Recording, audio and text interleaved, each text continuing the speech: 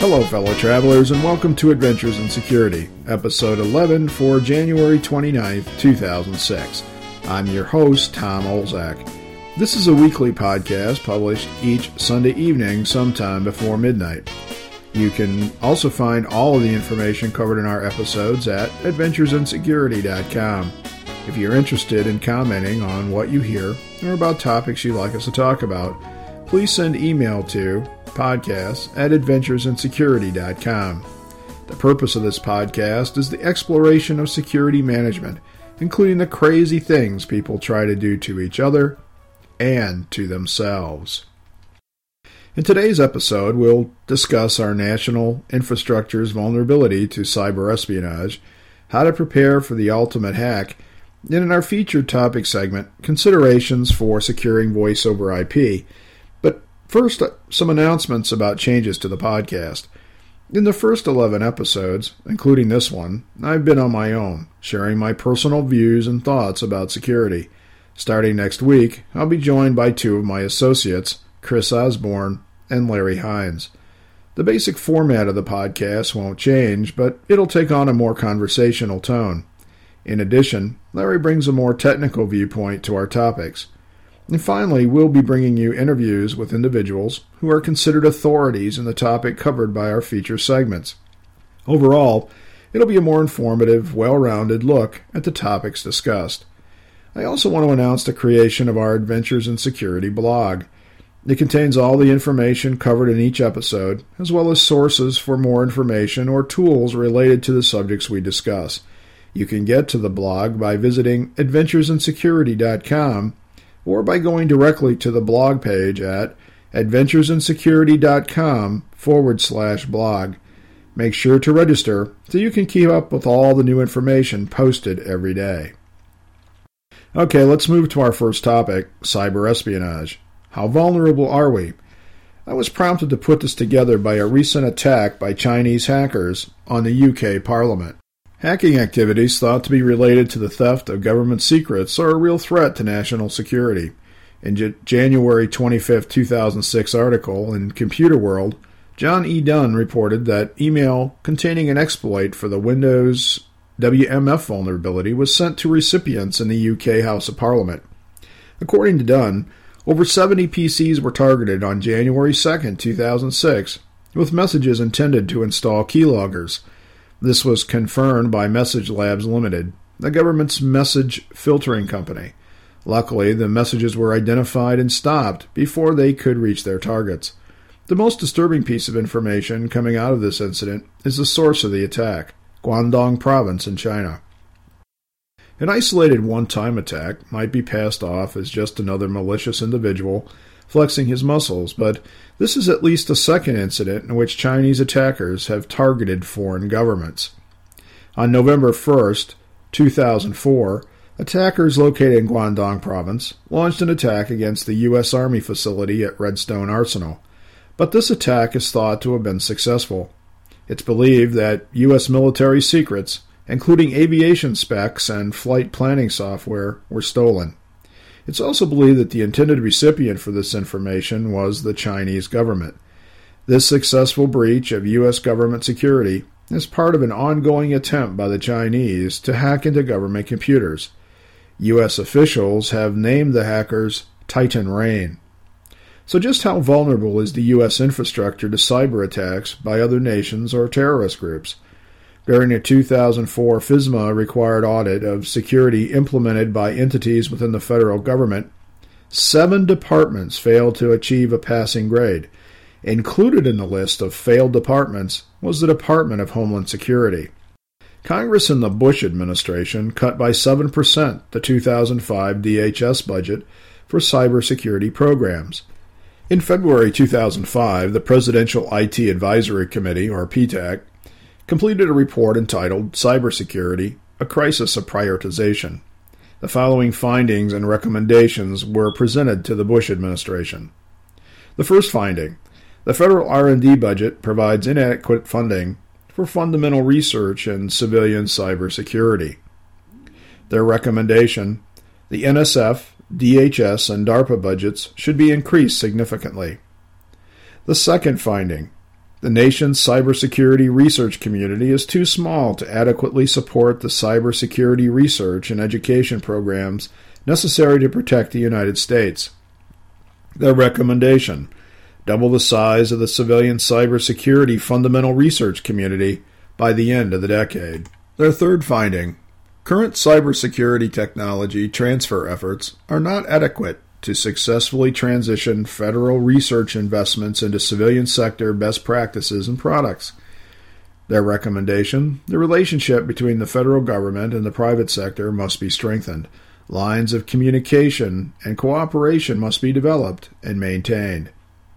And in their final recommendation, they stated that the overall federal cybersecurity R&D effort is currently unfocused and inefficient because of inadequate coordination and oversight. Their recommendation: the Interagency Working Group on Critical Information Infrastructure Protection should become the focal point of R&D efforts, coordinating and prioritizing all activities. And finally, in December 2005, the members of the Cybersecurity Alliance expressed to the Bush administration its frustration with the lack of progress made in addressing online crime. The group, including organizations like Computer Associates, McAfee, Symantec, and RSA, believes that the lack of support and leadership shown by the federal government threatens the economy and national security. We shouldn't expect the federal government to solve all our problems, but we should expect leadership when national security and the overall public welfare are threatened. Congress and the President must change their priorities when addressing cybersecurity within the context of overall defense and social spending. If this doesn't happen, hackers will continue to outstrip our ability to protect our national infrastructure. Terrorists and foreign governments will find us a soft target. Our second piece in this episode is entitled Planning for the Ultimate Hack. The attack surface for hacking opportunities is getting larger every day. Even antivirus applications are vulnerable. F-Secure just announced a patch for a vulnerability in their product.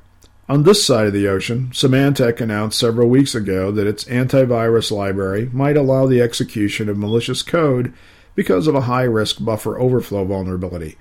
The important point to take away from these announcements is that AV applications are just that, client-side applications. All client-side apps are written by humans. Humans make mistakes, and mistakes equal security vulnerabilities. As organizations shore up their Windows operating systems, non-Microsoft applications are becoming a more attractive target for hackers. The SANS Institute warns that the number of flaws in client-side apps continues to grow. This includes applications ostensibly intended to protect our end-user devices and our networks. This is providing easier access to sensitive information, which can result in HIPAA violations and identity theft. The bottom line? Plan for hacking, because it's coming to a network near you. But what is the best planning approach? Some organizations plan for small events. They base their planning decisions on the premise that the probability is quite low that a worst-case scenario will become reality. Other organizations plan for worst-case scenarios with the understanding that if their response team is trained in the worst that can happen, they can take care of lesser incidents. I subscribe to the latter approach. Incident response includes planning, team development, and testing. If your team trains for small hacks, it may not be able to react to the big one when it occurs. The proverbial handwriting is on the wall. The probability that your business will be a victim of a major compromise is growing every day. Plan accordingly. Now to our final segment, Voice over IP Security. Voice over IP, also known by the acronym VoIP or VoIP, is quickly growing in popularity. Organizations are initially attracted to this relatively new technology because of its lower per-call costs when compared to traditional voice services. But they soon realize that VoIP provides much more value. For example, unified messaging, though still in its infancy, is introduced into the enterprise. Users can listen to their email and access their voicemail through their email. Also, applications can deliver company data directly to the phone display. And VoIP runs on an organization's data network, eliminating the need for a separate infrastructure just for voice. And finally, moving phone service for a user from one location to another is as simple as plugging their existing IP phone into a network jack at the new location. Like most emerging technologies, there is a catch. As VoIP is integrated into a company network, new security challenges are introduced. These include the fact that traditional network hackers have a new set of applications and protocols they can scan for vulnerabilities that provide easy access into converged data and voice networks. And since VoIP relies on the TCP/IP suite of protocols, voice now becomes vulnerable to tried and true TCP/IP exploits. I've posted resources on the Adventures in Security blog that provide a detailed look at what you face if you decide to implement VoIP in your organization. These resources include an Excel spreadsheet you can use as a quick reference to help you or your IT staff think through the VoIP security analysis process. So let's just take a high-level look at some common security challenges. Preventing physical access to the IP infrastructure is as important to securing VoIP as it is to securing your current data network. If an attacker can't get to your network wire, you'll have a hard time gathering data necessary to compromise your network or your business. Keep all network devices like routers, switches, and hubs in locked locations. A new physical vulnerability introduced by IP phones is the integrated switching capability inherent in many models. Anyone can jack into your network by plugging a drop cable into the back of an IP phone.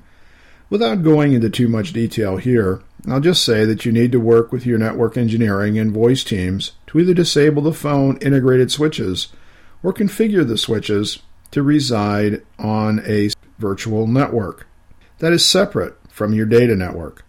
You've probably spent a lot of resources securing your data network. You don't want to punch holes in your defenses by adding hundreds of switch ports with physical access and logical access to your business-critical applications.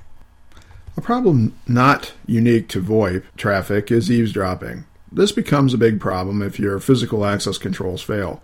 Placing a network sniffing device on your voice network, an attacker can obtain user account information, PINs, and passwords related to your phone system.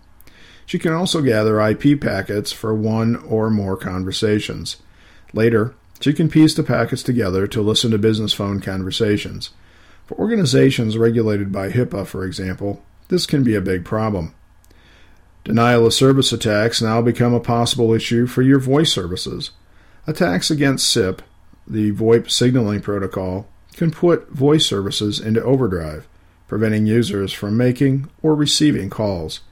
Finally, VoIP infrastructure is vulnerable to malware infection. The same attacks originating from the internet or from a user workstation can spread to your voice systems. These are just 4 of the many security considerations related to VoIP. But before you start locking down your voice network, consider the impact security has on voice quality. For call quality over VoIP to equal that provided by traditional voice services, the total packet latency between points cannot exceed 150 nanoseconds. Each time you add a firewall, encryption, or other security safeguard, you add to the latency inherent in just passing the packet over your network. It doesn't take long to reach 150 nanoseconds. Like all security activities, securing VoIP requires a balance between security and usability.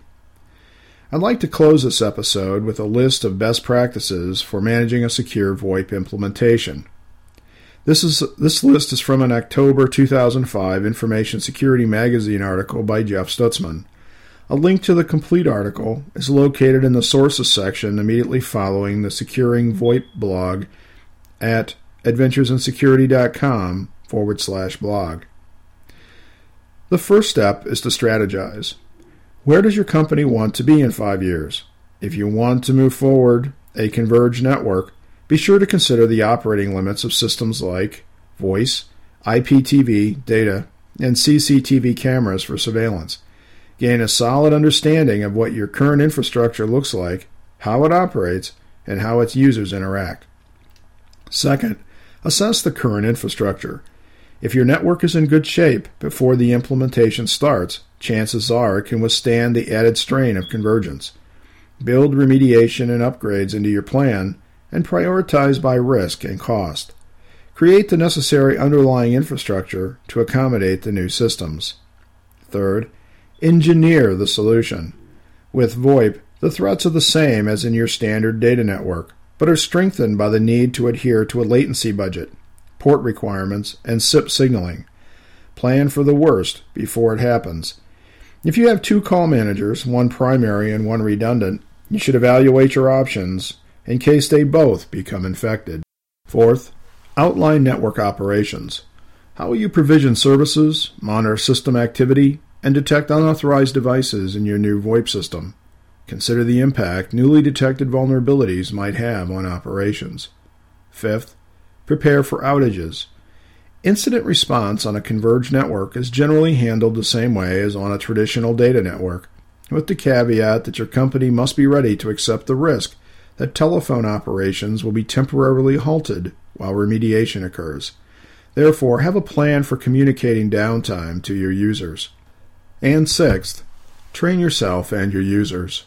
New skills, such as training in telephone dial plans, routing processes, signal implementations, and how to interface with the public switch network, will be required to deal with telephony needs. Be sure to include training and possibly hiring for those necessary skill sets. Implementing VoIP will most likely become a requirement for businesses trying to cut costs to remain competitive, but managers must be sure not to weaken their network infrastructures in their rush to improve the bottom line. Well, that's it for this week. I hope we made securing your enterprise a little easier. Until next time, be careful what you click.